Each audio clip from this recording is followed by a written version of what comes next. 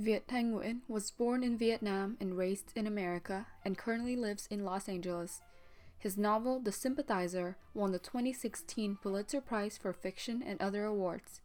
He is also the author of the nonfiction books Nothing Ever Dies and Race and Resistance. Apart from writing, Nguyen is also the Errol Arnold Professor of English and American Studies and Ethnicity at the University of Southern California. He has been the recipient of fellowships from the Guggenheim and MacArthur Foundations and is also a contributing opinion writer for the New York Times and the editor of The Displaced: Refugee Writers on Refugee Lives. For more information about Nguyen, you can access his website at www.vietnguyen.info. Now, let's welcome Viet Nguyen to the creative process.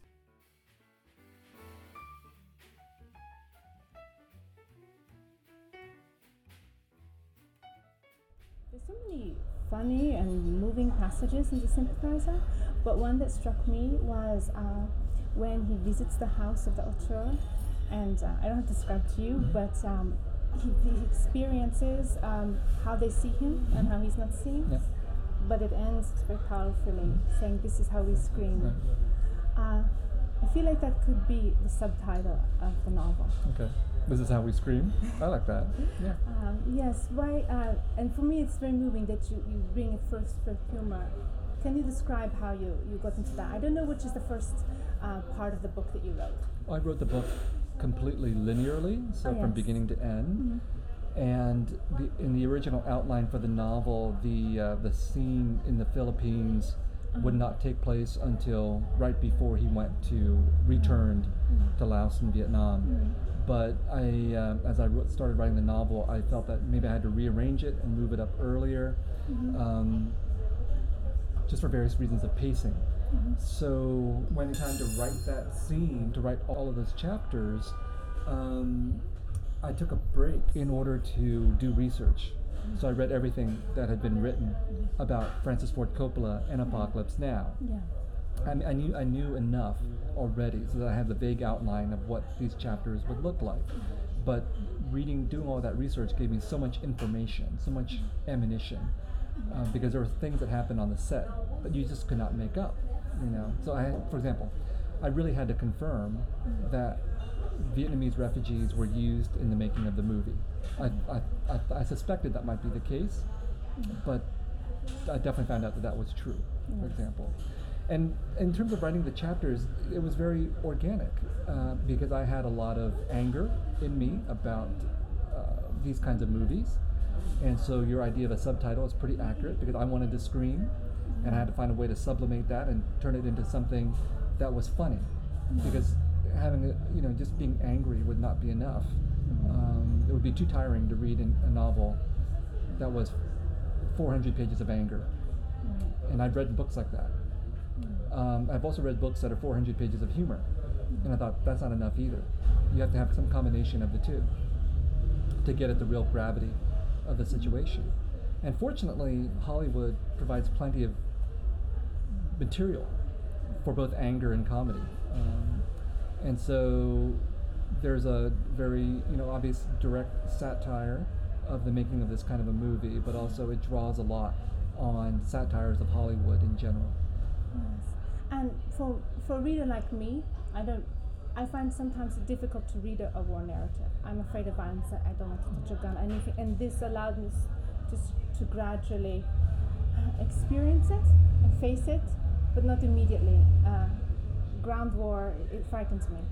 I don't know if you went through other drafts where you dealt with it directly as war without the filter of film.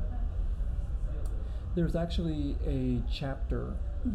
I didn't cut very much from the novel, but there's one chapter that I cut, or that my editor suggested that we cut, and we did. It's set in the Philippines, and again based on what really happened, which is that the Philippine Air Force, who is being used to fly the American helicopters, is called away to fight an actual war against Muslim insurgents in the area. So this really happened. So there's a chapter that depicts all of that happening and depicts actual combat and people dying and all that. And it just, I guess, did not fit into the narrative. We didn't need it. But that was, I think, the only time in that moment where the real war, a real war, comes up. But then you get it later with the invasion with the counter invasion through Laos, and you get some of that with the fall of Saigon. So hopefully you weren't too disturbed by those passages. No, but it's nice the way you. For me, a reader like me, I'm sorry. That's it's nice. I'm wondering, and just segue.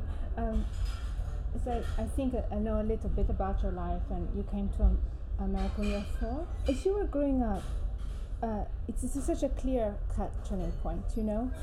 Did you think often of this other self that might have, you know, this divided self, what you might have lived?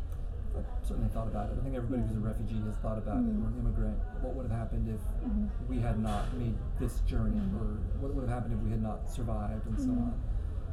And so I think that was one of the reasons why I've always felt a psychic connection to Vietnam, because I was born there.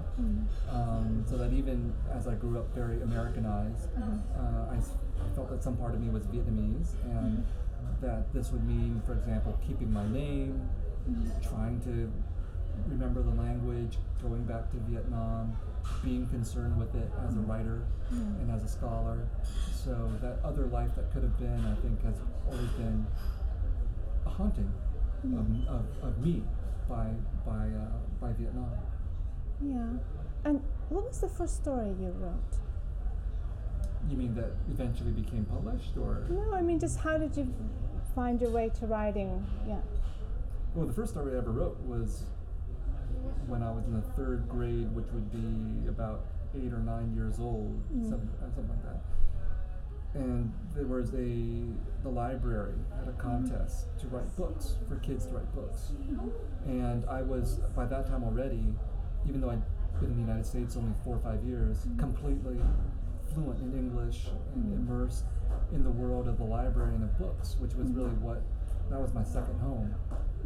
As a refugee child, it was very important for me because my parents were never around, so I spent all my time with books. So I wrote a little story, and I drew it, and I bound it in a book form, and it was called Lester the Cat, and it was a little romance between 2 cats, and the library gave it a little prize. I think that was the first inkling that I had that maybe I enjoyed writing stories. But in terms of the kinds of stories that would eventually make their way into the books you have now, that was probably college, when I thought, I want to write fiction about what it means to be Vietnamese. And that began the moment I got to college. You know, I'd written some stories in high school and so on, but when I got to college, I thought very clearly, I need to write stories about being Vietnamese American. And that was the beginning. Because you didn't, well, there are, the publishing world doesn't allow many, and you know, how unbalanced it is, I don't know, it's 90% maybe Caucasian, I'm not sure. Because you didn't see enough stories, I thought? Yeah, and I knew that as a from a scholarly point of view, I knew that, because I was also writing about the Vietnamese Americans for my academic work, even as a college student. And I'd written, and I think I'd read, by the time I was a senior, I'd read everything that was in English by Vietnamese Americans or by Vietnamese refugees, or that had been translated into English, and it wasn't very much. So I knew distinctly that there was a place for stories about Vietnamese Americans, or even Vietnamese people, in English. And so that was when it was very clear to me that I thought I'll become a writer who writes, at least for his first book, stories about Vietnamese refugees and Vietnamaz Americans. I was 20 or 21. And then by the time it came around to writing The Sympathizer, it was 20 years later, all of a sudden, not all of a sudden, but during that time period, a lot of other Vietnamese American writers had already published. And they had already written all these stories about Vietnamese Americans and Vietnamese refugees. And that was actually on the one hand, it was very frustrating for me as a writer to see that happening, because I wasn't getting my own book published. But on the other hand, it was very liberating, because when it came time to write The Sympathizer, I did not need to write that Vietnamese American story anymore. It had already been dealt with. And so I thought, and I'd already written my own short story collection that had not yet been published. So I thought, okay, I'm going to write a novel that is not like anything, or at least is not simply about the refugee or the immigrant experience. And I'm going to write a war novel that's going to take on the whole experience of the war, which until then had been mostly the domain of white men writing about Vietnam, at least in English. Are you also involved in some translation projects? Not me directly, but Yes. I help to sponsor some translation projects. Yes, that is the Vietnamese Diaspora Network. Yes, we have the Diasporic Vietnamese Artist Network. Sorry, excuse me. And then Diacritics, our blog, has Yeah. published some work in translation from French and Vietnamese and German, from either from Vietnamese writers or dealing with the Vietnamese in these different countries. I think it's wonderful how you're embracing other voices. That's what I really feel in the book. It's even though it's strongly rooted in the narrator's voice, I just have this sense. I love the ambiguity of it's not just a narrow perspective. I love that. And so, I was wondering how you found that voice. He feels like an actor in some ways. I wonder if you could talk more about the research that went into finding his voice and allowing us to see him from inside and outside. Well, it was when I came up with the outline for the novel, I also came up with the sketch of who the protagonist or anti-hero is going to be, and I knew that the novel would be told entirely in the first person from his point of view. And I constructed him, even before I started writing, in a very deliberate way. Like, he had to be French and Vietnamese. He had to be well-versed in American culture and also Vietnamese culture, because I wanted him to be somebody who literally embodied that whole stereotype of the East-West conflict and would be intelligent enough to comment about that and comment about the war and about politics. So that meant he was also someone who knew a lot about communism and Marxist theory. So that was the general biography. And then in terms of coming up with his voice, I knew that this was going to be a novel where I could finally, as a writer, let go. In writing the short story collection, I think I'd been very careful. I'd been trying to learn how to be a writer, and I was worried about other people's opinions and whether I would get these stories published. And the stories were written in a very constrained or restrained way. And with the novel, I thought, I'm going to write this novel for me, not for anybody else. I don't care what anyone else thinks, and I'm going to let it all out. And that meant that the voice of the novel had to be very robust and very vigorous, and had to be able to say things that I always wanted to say and that I felt were not being said, especially by Vietnamese or Asians. So he had to be angry, but I also was drawn to novels of war that were satirical and humorous, and I wanted those elements in there as well. So I spent the summer trying to come up with the right opening for the novel, both in terms of the setting, but also the language and the style. And when I came across the first line of the novel, I knew immediately that was it. That was the voice of the character who would drive the entire narrative, and that was the rhythm of the prose that would be there too. Now, I didn't know that it would be a funny novel. I mean, I hoped it would be, but I'd never written anything funny in terms of fiction. But have you always been funny? Because you're funny. I'm not funny. You are funny. I think I've learned how to be funny. But that also happened, I think that, with most of my life, I've struggled with different aspects of my personality. And so, for example, when I graduated from college, I thought, I can be an academic or I can be a writer. These are two very different sides of my personality. So I decided to be an academic because I was better at it. But that meant repressing a whole lot of me, including the part of me that eventually became funny. At 21, I was not funny. I think I was sort of a jerk, like I was angry and cynical, and I had a lot of opinions. But it took a long time to turn that into satire, and to, I think, be aware of myself. And maybe part of the humor comes from not taking myself very seriously. Like, I take my work very seriously, but I don't take myself seriously. And that meant that I could write a narrator who I could treat very seriously but not seriously at the same time. So he becomes an object of our humor, of the humor as well. Yeah, well, I think audiences really appreciate that. There's one thing, now in Nothing Ever Dies, you describe the burial tradition. I wasn't familiar. Could you talk a bit about the Vietnamese burial tradition?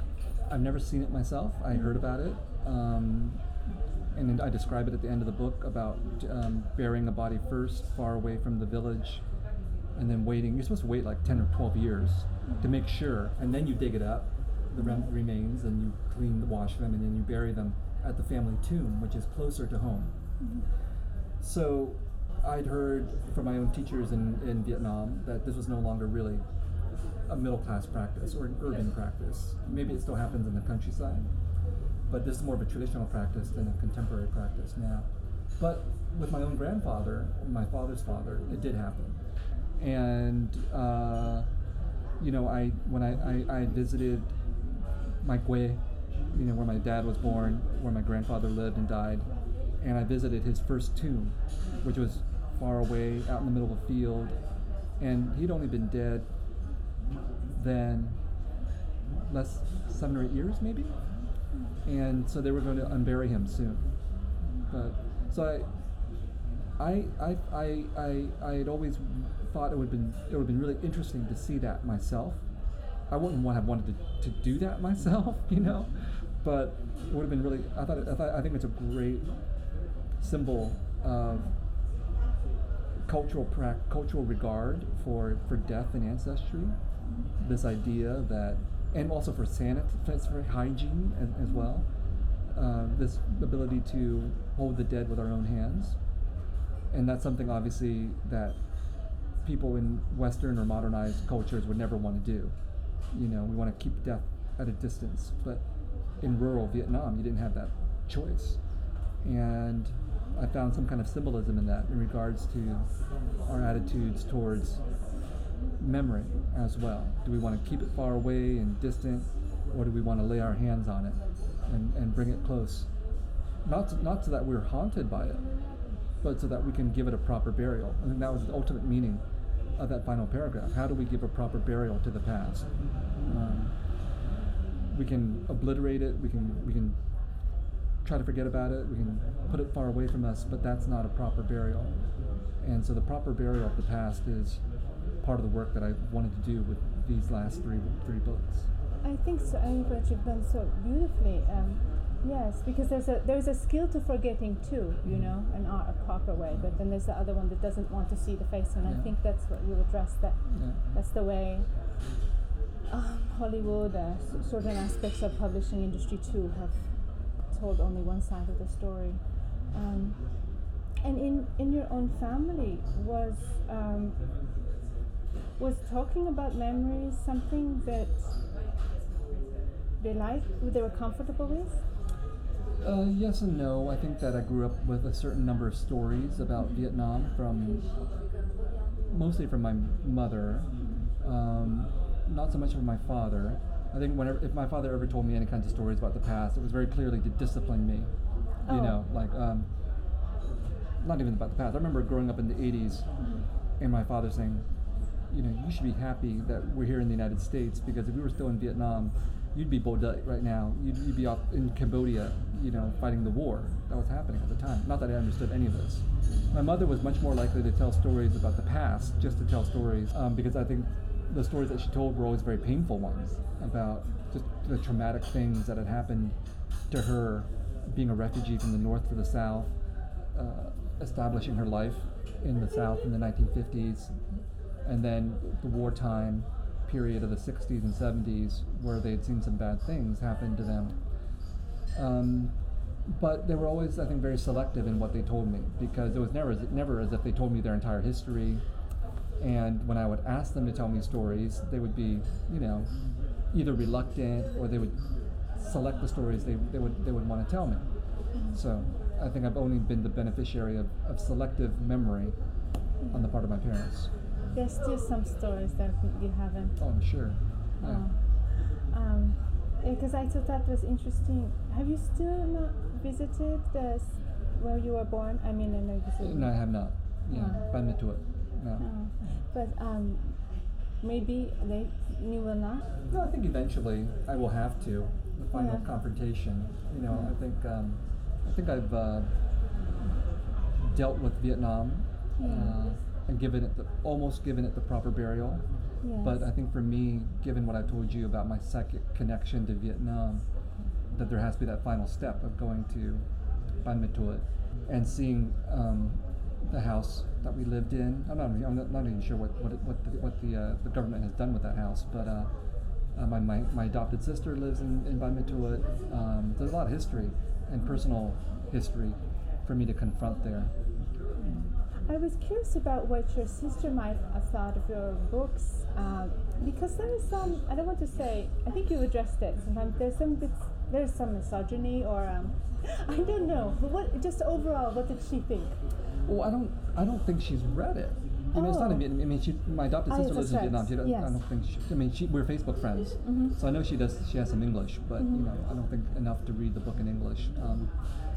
I think it'll be interesting when the book comes out in Vietnamese, because you know, one of my Vietnamese publishers has been very persistent in asking me to go do book tours in Vietnam, and I've been like, let me wait and see what the government reaction is before I go back. But if I ever were to do a book tour of Vietnam, it would probably also involve going to Ban Ma Thuột and confronting that history, you know, and then obviously my sister is there too. We'll see what she thinks. You know. What was your first experience when you went back? To Vietnam? Yes. I think it was 2002. I went back for the first time as a tourist. By then I was already older and had been away for 27 years. And Vietnam had already changed a lot. You know, my parents had gone back in the early 90s twice. And I think they went back when I was in school, so I couldn't go with them. I went back as a tourist for 2 weeks, very deliberately as a tourist, because I knew from everything I heard that returning to Vietnam was a difficult experience for Viet Kieu like me. And I didn't actually want to see any relatives. Because I thought it's going to be difficult enough to go back to Vietnam and then to see relatives on top of that. I just wanted to enjoy myself for the first time and deal with the superficial difficulties of being a tourist in Vietnam. And then I would go back later for a more intensive engagement. So that's what happened. I went back for 2 weeks, had a great time doing the basic tourist visit, and then 2004 I went back for 7 months and studied Vietnamese in Saigon and Hanoi, and that's when I went to visit my sister and my family, my parents' village in the north. And so you write to them, you have a communication? Facebook. Oh. I'm Facebook friends with a few cousins and so on, but writing in Vietnamese is really hard for me. You know, I get very anxious about whether I'm writing proper Vietnamese or not.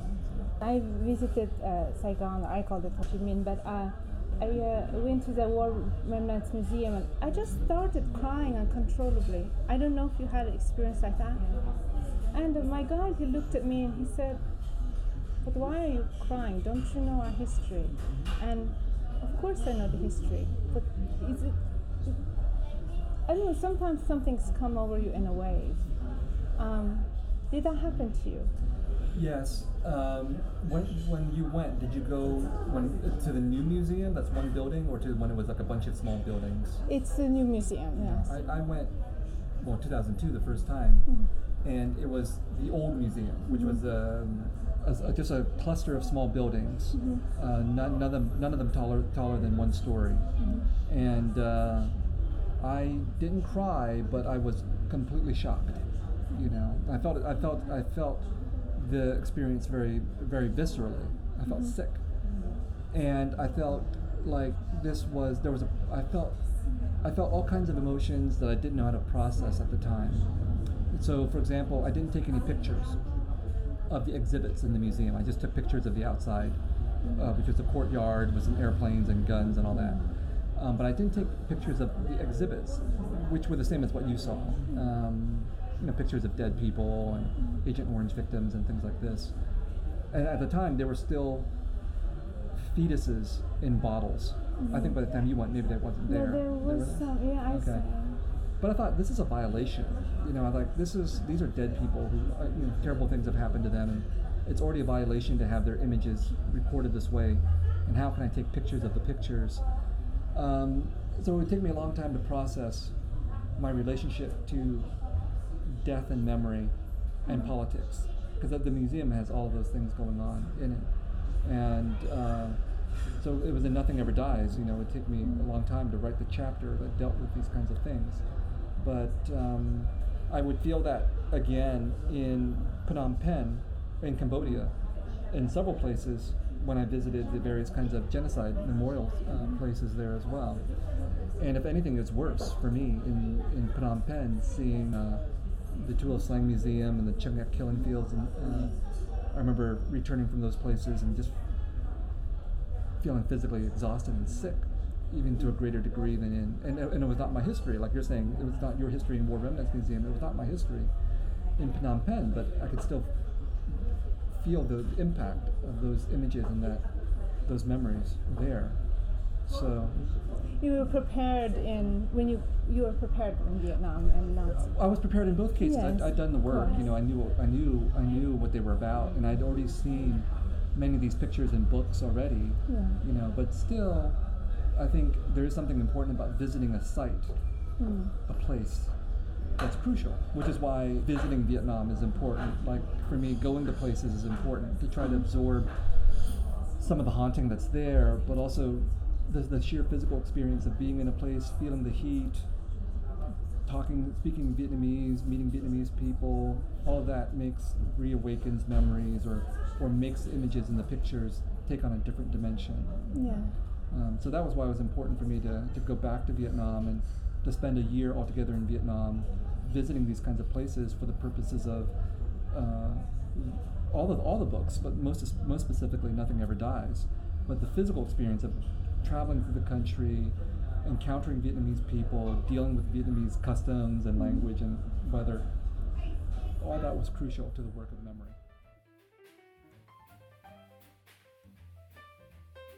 My name is Khun Din, and I am an undergraduate senior at the University of Washington, pursuing a bachelor's degree in communications. I was born and raised in Vietnam and moved to the United States for school at the age of 16. As someone who grew up in the Vietnamese culture while going to a Western school for the majority of my life, the contrast between my own culture and that of America has always been a significant part of my identity. I was born into a family that had strong associations with the Vietnam War. My maternal grandpa worked for the United States, while my paternal grandfather worked for the communists, and so dialogues and stories in relation to the war also significantly shaped my perspectives. This allows me to strongly connect with Viet Thanh Nguyen's narrative, a Vietnamese-born American writer and scholar whose work emphasizes his identity, which is remarkably affected by the Vietnam War. Nguyen's Pulitzer-Prize winning novel, The Sympathizer, was especially fascinating to me as it focuses on a story of a person whose identity lies in both sides of the war, which closely correlates with my own experience. It is the narration of a North Vietnamese Mole in the South Vietnamese Army, who is half Vietnamese, half French, and embeds himself in a community not of his own in exile in the United States. The novel navigates his dual identities, contradictions, complicated sense of self, and mixed loyalties. Nguyen talked a lot about finding his way back to Vietnam, his feelings when he first came back and when he went to war museums in the country, all of which create, for me, a feeling of nostalgia and appreciation, but also resentment towards the bitter history that stole millions of lives, the impact of which still lingers generations later in today's world. Viet Thanh Nguyen, with his great talent and remarkable academic achievements, have brought honor and representation to the Vietnamese and Vietnamese American community in the United States and around the globe. His Pulitzer-Prize winning novel, The Sympathizer, have brought a community that has always been invisible into the spotlight, creating and encouraging conversations and attention towards the community so that we are seen and heard. Viet Thanh Nguyen and his work inspire me to further openly embrace my cultural values, to recognize my identity as the basis of my own work, and to contribute to the reputation and representation of my people, whether it be in the United States, in Vietnam, or out there in the world.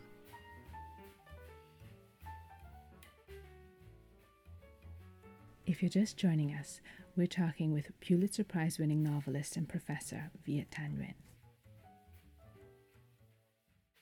Because you're many different kinds, well, two basic kinds of writer. You're professor, academic, and which writing is more important to you, or? Well, I think that certainly fiction writing is the most important. It's the one that gives me the most pleasure and the most pain all at the same time, and is the most important to me in terms of my my feeling that I'm achieving some kind of catharsis through writing, and that I'm reaching a certain kind of audience. So the reach of my fiction is much greater than the reach of my academic work or nonfiction.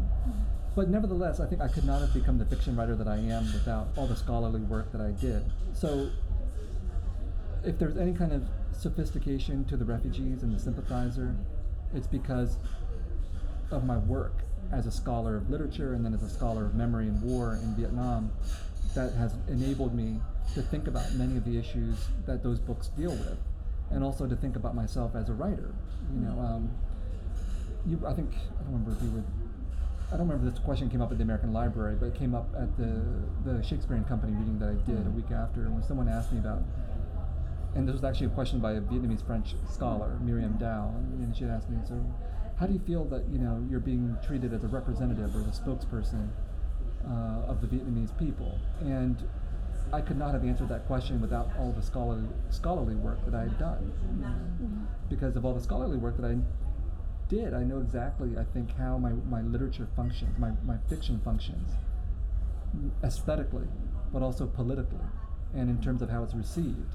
Like, I think I know why it won the Pulitzer-Prize. I think I know why people treat me as a spokesperson, and there are good and bad reasons why this takes place. But because I know those reasons, then I can position myself in a certain way. So that's why I told the audience basically, well, I don't want to be the spokesperson, but I know that people are going to treat me this way because of the machinery of race and representation. And that means that I have to use that role and also undercut it at the same time. So there's no place where I go where I claim to be the spokesperson, but I say, if people ask me to be the spokesperson, I'll say, well, I'll tell you some things, but I'll also tell you that I'm not the spokesperson at the same time. I can't be. No, you're not a nation. You can't. I think you quoted that. But most people don't see that. I mean, most people will say very naive things, like in the New York Times book review, Viet is the voice for the voiceless. That's an actual quotation. Yeah. Some writers, I think, would embrace that, but I can't. I see what you mean, but at the same time, I hate cliches, so that's it. I understand, but sometimes they're trying to bring it across in a newspaper article to keep it short. Yeah. And I think that you have, in some sense, with your other work, the Another War Memorial, I think that can be seen as a voice for the voiceless. I think that's very beautiful. A collective voice, though, not just me, but all the no, it's them. Students, yeah, all exactly. them and my students. Yeah. But that was partly the point of that. It was like, there is in its own small way, that project is gesturing at the necessity for multiplicity of voices to deal with how diverse our experiences have been. Yeah, but that's why I do hear it in the novel, even though it is it's through his lens, but it's all the complications and the ambiguity and at the same time, as he's making this confession, you don't know what to believe, and he's writing this. Can you talk about that a bit more? Well, I did not know that it was a confession when I wrote the novel. When I began writing the novel, I knew it was a first-person narration, and I knew that he was speaking to somebody. I didn't know who, but I thought I'll just write it and I'll figure it out. And again, about 2/3 of the way through the novel, I realized that it was a confession in a re-education camp, that he has to end up in this re-education camp, and that it had to be a confession under duress, because that's the only way that confessions are written, which was an important revelation for me for a number of different reasons. Probably the most important is because it allowed me to understand what the final third of the novel would be about, which is that it had to be an ending that took place in the re-education camp under torture in his own head. So it could not be about something external, like a battle or something like that. And then the second thing was that the confession is a literary form. even in the form that it takes in a re-education camp. It involves writing and rewriting and editing, and so it became a very perfect fictional form to appropriate something that was an actual historical form.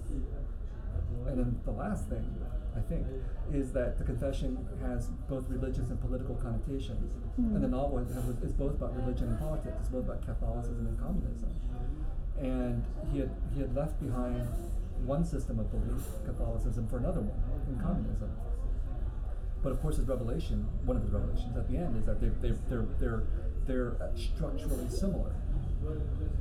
Even if they believe in different things, they still believe in the same authority, same kind of authority. And they're both premised on power. And he himself is a believer. Just a believer in different things by the end of the book. I felt that so much it's a political, but it really felt like he just wants to belong. What is your relationship to Catholicism now? I know your parents are... I was raised a Catholic, went to Catholic school most of my life. My parents spent a lot of money on my education, and it failed completely in the sense that I have never believed in God. Like, I mean, like if you think of faith as something that's reflexive, like you believe naturally, I've never felt that. I've agonized over it, like is there a God or isn't there a God, or why don't I feel a natural faith? But I've never sat in a church and thought that I was speaking to God or anything like that. But all that Catholic education rubbed off on me deeply in a cultural sense, because it gave me a legacy of Catholic culture to draw from. So the book is saturated with Catholic symbols, for example, and Catholic stories. And it made me into someone who feels perpetually guilty. Really? I don't believe it. Yeah, no. Even if I don't believe in God, I should believe in God, or even if I enjoy doing these naughty things, I shouldn't do these naughty things. And so that I could impart to my narrator. So the fact that the narrator is a believer who's tortured by his own system of beliefs, that's me. Okay, so like I want to believe in something, but it's not God, but it's a lifelong quest to try to be able to make sense out of what to believe in, and to understand that it's important to believe in something, So I believe like the Catholic Church can be good, except it hasn't been in many cases, right? But it like all institutions, it corrupts itself. So the novel is about the corruption of revolutions, whether it's American, French, or Vietnamese, but it's also about the corruption of Catholicism, which was a revolution too. So I would love to have these revolutions, all of them that I've been involved with, actually live up to their ideals. I would love to have Catholicism live up to its ideal, right? And if it did, then I'd be a Catholic. But and communism, I must say, communism is a beautiful ideal too, I think. Right, absolutely, yeah. So when it gets there, I'll be there, right? Yeah. But in the meantime, we're left with corrupted institutions. Maybe we should all worship Google. That's happening too. Yeah. So, but even does your relationship? I don't know. I suppose it would, but now you have a son. Did it having a child? And that came at the birth of your son is roughly coincides with the publication of the Sympathizer, am I right? Well, I finished the novel. I finished the first draft of the novel 2 days before he was born. So, and then finished the final draft by his 3rd month. So yeah, it's changed me, because I never wanted to become a father. I never thought I'd be a father, and it's been a good experience because I think it's taught me a lot about feeling. If there's anything, that I think that I've tried to learn about myself over my life, it's about how to feel. Because I think that my way of coping with being a refugee and the emotional isolation that I underwent because of my parents were busy working all the time, one of the ways that I coped was to repress so many of my feelings. So becoming a father and becoming a writer were important for me in terms of understanding that I had to go back and constantly investigate my feelings. Like in order to understand who I am today, I felt that I had to go back and look at myself as a 4-year-old who was taken away from his parents as a refugee, and understand that maybe there was a whole set of emotional issues for me that would mark me for the rest of my life. And likewise, watching my son get older, I've been counting down the days until he turns 4 years and 1 month, because that was when the communist invasion hit my hometown in Bandutua. It's a month away from now. So watching him grow up and seeing who he is makes me think about myself at that age and think about what would happen to him if all those things that happened to me happened. That gives me great empathy for him and more empathy for me at that age as I try to understand how that history turned me into the person that I am.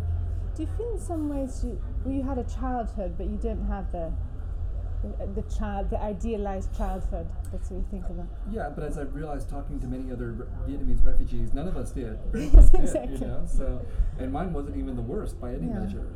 So that's why I don't want to make too much of a big deal out of it. It's like everybody's childhood is important to them, and of course mine was important to me for all the reasons that I talked about. But my parents at the same time worked really hard to make sure I didn't need for anything.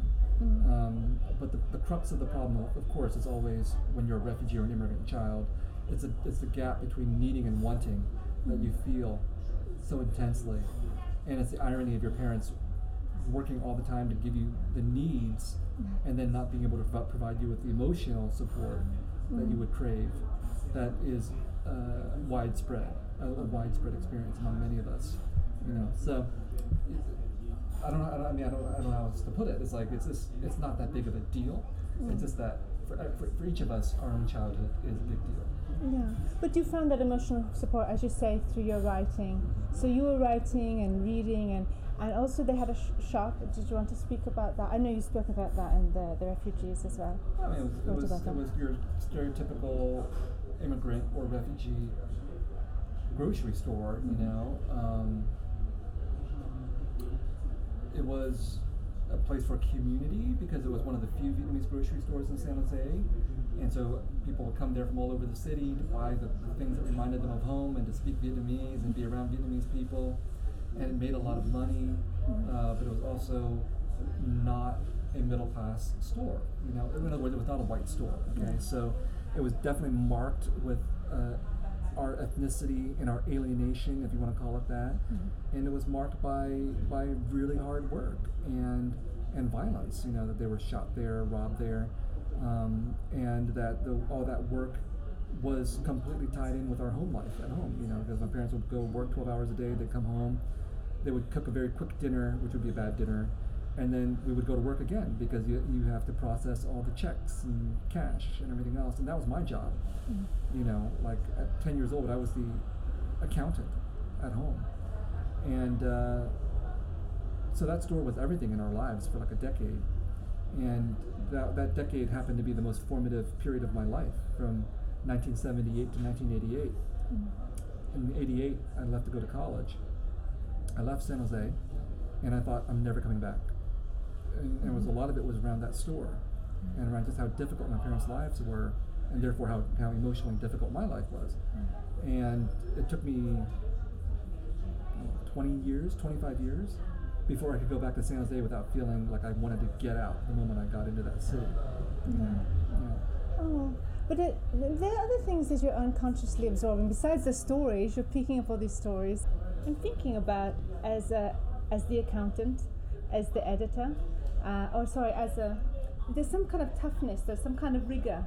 Do you think you're absorbing this isn't completely unrelated to writing? Oh no, absolutely. It's like watching my parents go through their lives. What I recognized is that I have great respect for my parents, because even if I don't believe in what they believe, like I don't believe in Catholicism, I don't believe in capitalism, and these are the two things I care about the most, they always did what they said they were going to do. They said, we believe in God, so we're going to go to church every week, and we're going to sacrifice ourselves, and we believe in capitalism, so we're going to work ourselves to death. And they did that, and they never ever gave up. So that I absorbed. So that even if I don't do what my parents did, like I work just as much as they do. No, I work 90% as much as they do, because I can still take a vacation. I feel guilty when I'm taking a vacation, but I can still take a vacation, So my parents would like take a few days off out of the year. I'll take a couple of weeks off, something like that. But otherwise, that whole experience of the idea of constantly working, constantly striving, constantly struggling, and feeling that sacrifice is simply a part of life, and that anything worthwhile requires your sacrifice. That I saw my parents doing that in the store, and that I absorbed. So they're workaholics. I'm a workaholic too. It all comes from what I saw in that decade of that store. And so as a workaholic, as you're talking about planning, but you're also talking about feeling free at the same time as writing Sympathizer. But do you ever like to just write like completely improvised? Like I'm just thinking about is that too free? No. I mean, like I wrote the Refugees completely improvised, almost completely improvised. Yeah. Like with the Refugees, it was thought out in the sense that I had an Excel sheet where I That's improvised. No. But that was teasing. only in terms of like, okay, this story is about a woman, next story has to be about a man, and so on. But in writing each of the individual stories, I would start off with a line or an idea, and then I would improvise, and it was terrible. It was like 17 years of misery doing that. So planning's better. So at least in the case of the Sympathizer, planning is better, because I wrote that thing in 2 years. And understanding the plot, or at least the outline of a plot and some of the basics, allowed me to improvise. Like, so in the Philippine sequence, I mean, I knew roughly what it was going to be about, but I didn't know what every page was. I didn't have any jokes or anything. All that was improvisational.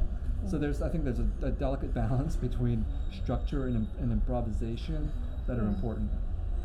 Are there things that you wish people would ask you? No. You don't want to be asked anymore? Well, I know there are things I don't want to be asked. Okay. But in terms of like wanting people to ask me stuff, partly it's because I've lost track, but I think I've done over 200 interviews in the last year and a half or something like that, 2 years. So I don't need to answer any more questions. I'm sorry. And and I'm afraid that if I say, I want you to ask about my personal life or something. No, you've been asked. My childhood trauma or something. I don't want to talk about that. But I mean, I think there are certain subjects that are really exhausted for me. Like I'm now doing all these interviews for the Italian press, French press, Spanish press. They always ask about the war, Hollywood, Apocalypse Now. Is there anything of me in the character, things like this? Your questions have gone well beyond some of those issues, but there's a core set of things that by now, We didn't really talk about Apocalypse Now, I suppose. Well, we did, but your first experience of it. Now you told me you've spoken about it today. You can if you want. God, it's like, I saw it when I was 10 on the VCR. I think it was like one of the probably wasn't the first movie I saw on the VCR. But one of the first, and it was my first movie. It was the first. I'm pretty sure it was the first movie I saw about the Vietnam War, and it was a traumatic movie to watch. Because I enjoyed watching war movies. I've seen a whole bunch of them, but it was a very violent movie, and objects of the violence were the Vietnamese people. And so I felt like I was being split in two. Should I identify with the American soldiers as I always did, or should I identify with the Vietnamese who were being silenced and killed and everything like that? And so that left a very deep emotional imprint on me, and an intellectual one too. Emotionally, I knew it was imprinted on me because I remember in college having to talk about that movie and describing the scene where the Vietnamese people are being killed and literally shaking, in anger. And I thought, this is a sign that art is powerful, because art can really literally traumatize you, and that means that I could use art as well to address that trauma and to take revenge. And I have a conviction that stories are really important to who we are individually but also collectively, and so stories are political. The way that America collectively has told stories about the Vietnam War is intensely political, by erasing us as Vietnamese people, stealing our story from us.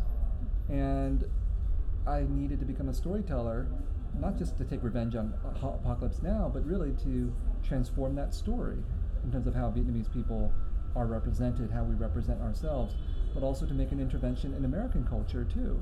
So I see myself as a Vietnamese writer, but also as an American writer, a Vietnamese American writer. All these things are happening at the same time.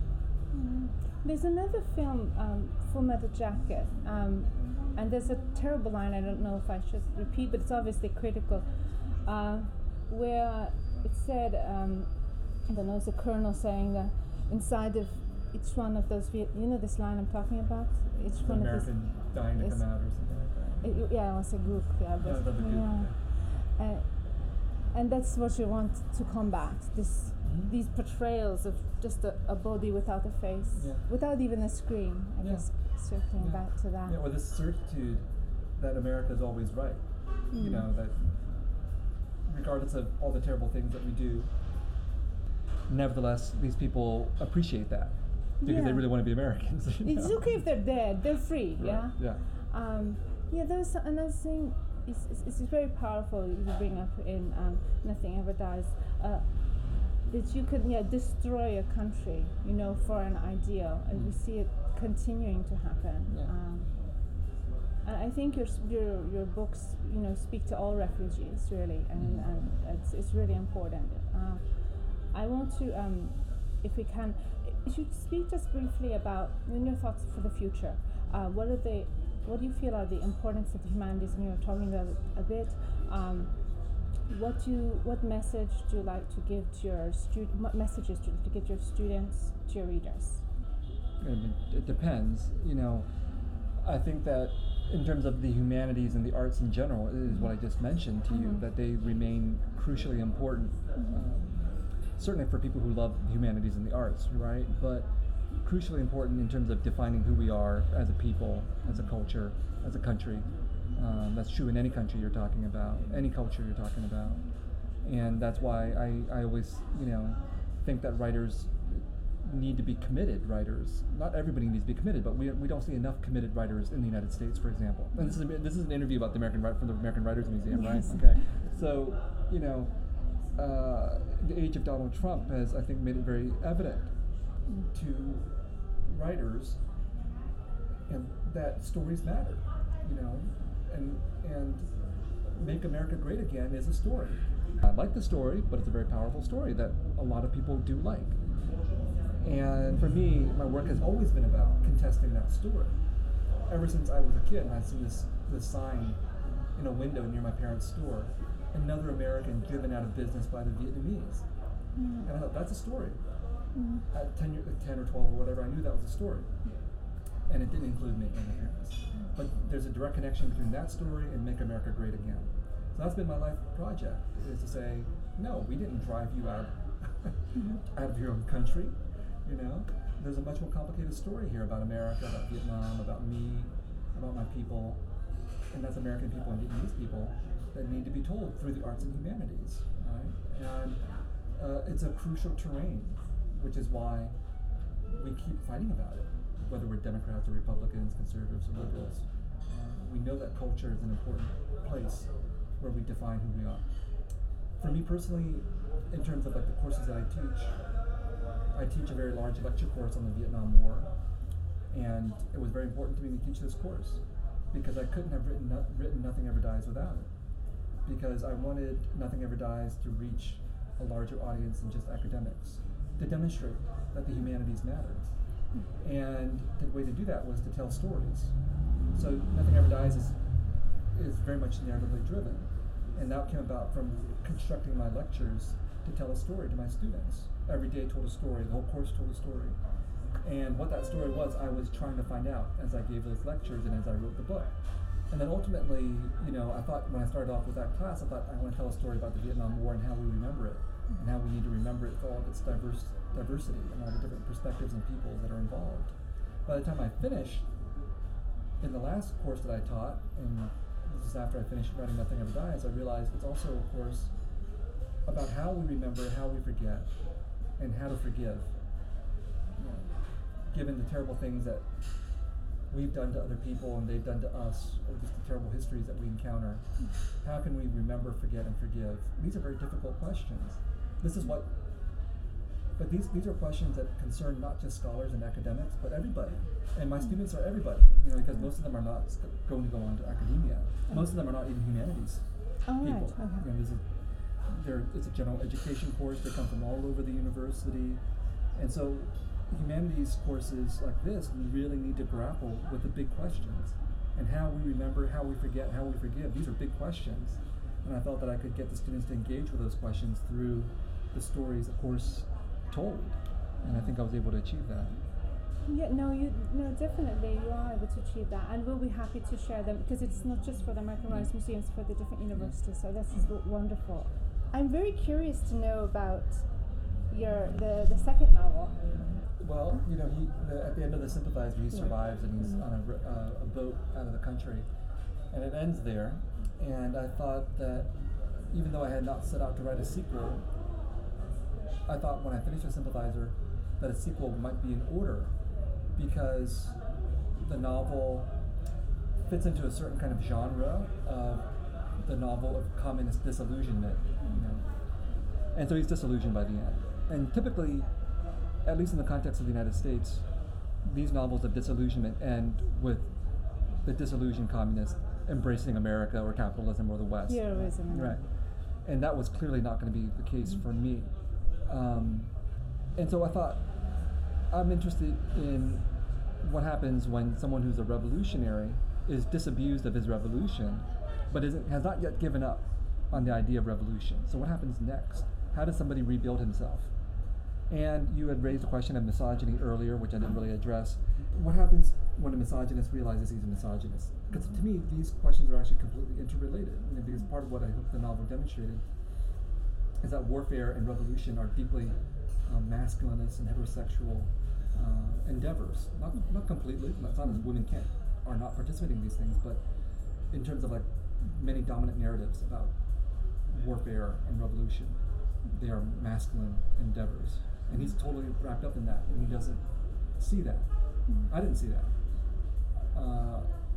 And so the second novel is about him rebuilding himself, but also confronting his own misogyny, set in Paris of the first half of the 1980s, because I also want him to confront his French legacy, his French heritage, his father, French colonialism, the whole problem of post-colonialism in France. Here we see Vietnamese people and Algerians, for example, and yet they're treated very differently in the French imagination. The wars in those countries are treated differently in the French imagination. The plot is going to hopefully try to bring all these things together.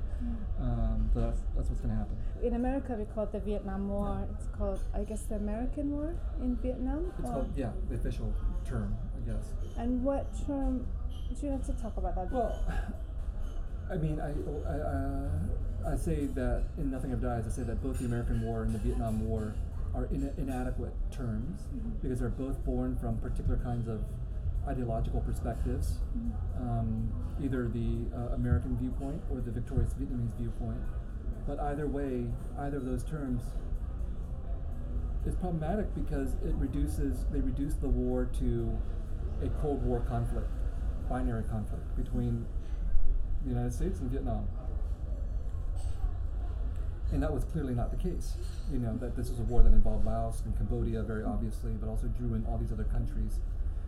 And this problem of naming the war in order to contain the meaning of the war is not unique to this particular war.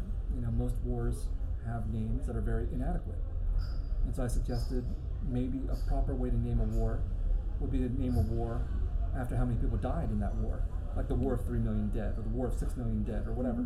But we're never going to do that, because it's too gross. It's like we need the euphemism of a name in order to disguise what actually happens, both in terms of how many people are dead, but also in terms of what the war is actually involved. And in the case of the Vietnam War, the American War, it wasn't just about these two countries. It was about capitalism and communism and global markets and all those other kinds of things that are just too complex to summarize with one name. Yes, we actually need books to fully understand all the nuances, books like yours. Okay, well, thank you so much. Thank you so much.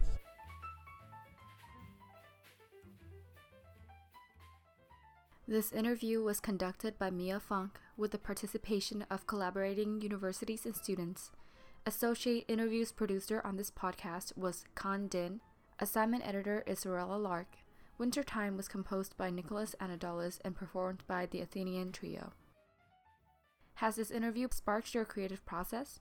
If so, you can submit your creative works to submissions@creativeprocess.info for an opportunity to be included in the projection elements of our exhibition Traveling to Leading Universities or published on our website www.creativeprocess.info. Want to get involved in exhibitions or interviews? Email us at team@creativeprocess.info. Thank you for listening.